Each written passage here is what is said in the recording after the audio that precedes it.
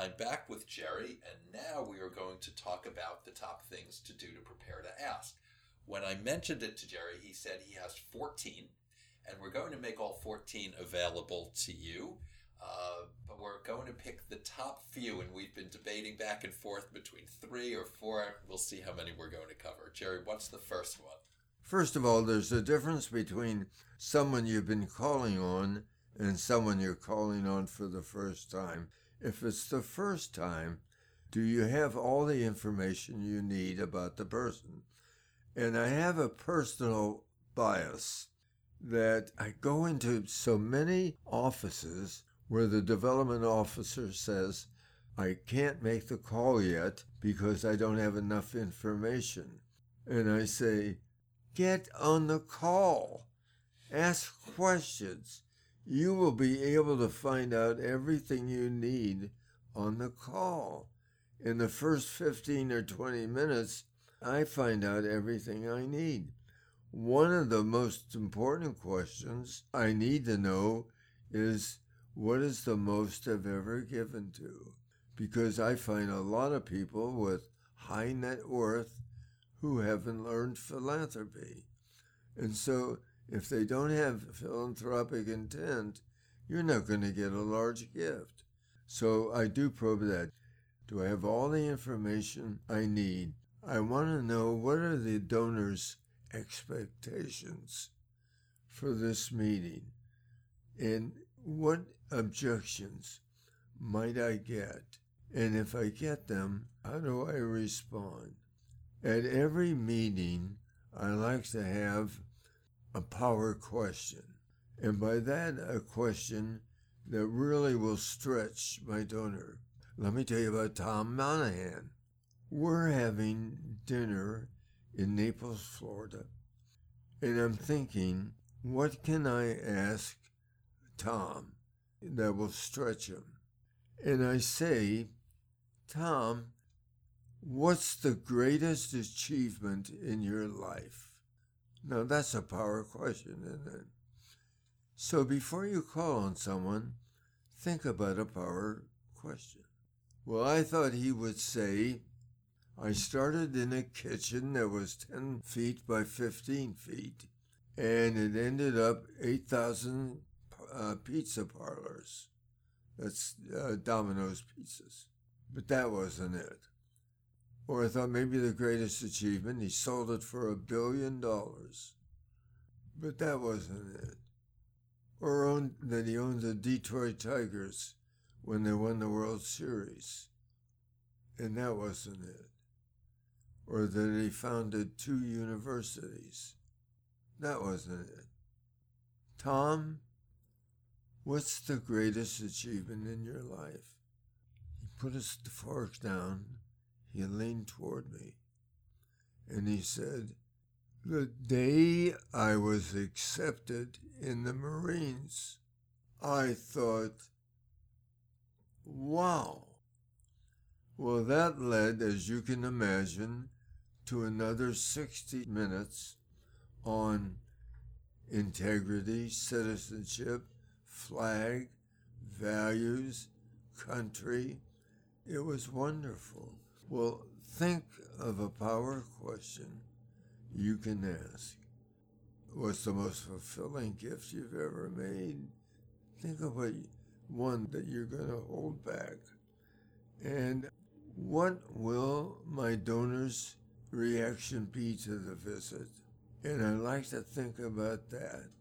And I like to think about, what do I need to take on this visit? Well, Brian, what I do, and I still do it, I have this list. I fill out the list every time I make a visit. Now, I've been doing this a long time, so I wouldn't normally need to fill it out, but I do. I am ashamed to tell you that when I first started out, I never thought about how it would go or what I would say. I guess I thought the Holy Spirit would descend on me and I would know exactly what to do, but I wasn't having success. And now I know when I fill out my list. I know everything there is to know. And I like to think, how will I close the meeting? How will I infuse this meeting with excitement, with the probable donor feeling that they really have to act, that they have to do something? What can I say that will make that happen?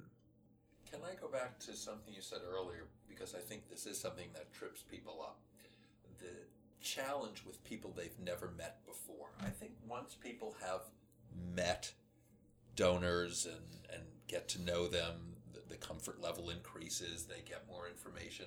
That first meeting really challenges many donors, and to your earlier point, keeps some of them from actually heading out, right? Instead, they keep looking for more information and for that golden moment when they'll think they're prepared. So it sounds like you're saying you need to just take a leap and do it. Generally, you can count on, if you get the appointment, you get the gift. It's harder to get the appointment than it is to get the gift. When I talk to people about their giving, I always ask, how hard is it to get an appointment with you? And there are some who say, well, I'm willing to see anyone who will call on me. So how do you convince them to make a gift? Some people just don't mind saying no. Yes, and we'll definitely have a separate discussion on that whole topic, because that's worthy of one. Well, there are two. One, how you get the meeting and raise your odds of getting the meeting, and two, what happens when you struggle to get the gift, even when you've had the meeting. So we'll come back to those. The important thing, Brian, is that at that first meeting, think of the questions you want to ask to start with that will open the person's heart and wallet. Yes. And it's interesting that you said in the early days you didn't prepare the same way. Exactly. I was the same. For years I didn't prepare as methodically. And as I got older, I started writing down more of these questions. For me, I write down the questions that I need to ask at the very beginning of the meeting, the more personal, chatty ones that get the conversation going, because I'm an introvert. And I find the first few minutes of the meeting difficult. Yeah. And I find if I write down those questions in advance, it's easier to recall them at the top of the meeting while I'm getting comfortable. Not that I don't look for the power question, and I love that phrase, what's the power question? But I definitely focus on the beginning of the meeting to make sure I'm not going to have any awkward moments and I have enough to discuss while we're settling in. Brian, you said something that's so important. You said that you are an introvert. And I find some people who say, well, I'm an introvert, I can't ask for a gift. But I think most people want to be called on by those who are introverts, who aren't backslappers and dazzling presenters. They want to meet someone who will tell the story. And being an introvert is absolutely no excuse for not being a very effective fundraiser. Yes. And we should also be clear that being an extrovert doesn't mean you have to be a backslapper too. For those who are of a certain age, they'll remember John Candy from Planes, Trains, and Automobiles and other really big characters. And those are extroverts, perhaps, but there are many extroverts who wouldn't be grandstanders either, but just are a little more comfortable in terms of where they derive their energy. And how they, there's this whole spectrum. But yes, even the quietest people, and maybe mostly the quietest people, can be great fundraisers. Is there one other item on your top list for preparing? I would say make a decision about what you want to take with you. Mm-hmm. Do you want to take a video? Do you want to take brochures? Or is there anything you want to send in advance? Mm-hmm. I don't like working from a brochure. And I tell my solicitors I coach, don't use the brochure, tell the story. Sell the dream, the magic. and then later you can go over the brochure. If you sell something and send something in advance, I send a note with it and say, Brian, I'm so looking forward to being with you next week on Thursday. And I'd say where we're going to meet and the time just to confirm it. I'm sending this to you and hoping you can read it in advance because it says a lot about what we're going to talk about. And by the way, and this is great technique, by the way, this is still in draft form, and I'm sending a red pen with it. I'd like you to read it and mark it up.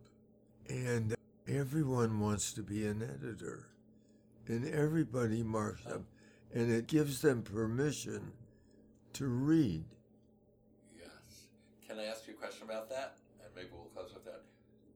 What happens if you don't want to take the recommendations? Do you... Because I often say don't ask for advice unless you're ready to take it. What do you do with all those red lines? I had a great one. It was the freshman English teacher, now no longer teaching. She married oil. And we were thinking of a $10 million gift for Baylor. And by the way, I keep talking millions. This is the same for $10,000, $5,000, $1,000. And I saw my material on her coffee table, and it was all marked in red, and it looked like a map of New Jersey. And I said, I see you've marked up my material. She said, well, I tell you, it was pretty bad. I love Baylor so much, though, that I gave you a passing grade. I said, you gave me a grade? She said, well, it was a D-. And so we went over that, and some of her recommendations were really good. I said, now look, this is pretty far along, but I'm going to try to get some of your recommendations in. I probably won't get them all, but this has really been helpful. Great story. Great way to end this session. Thanks so much.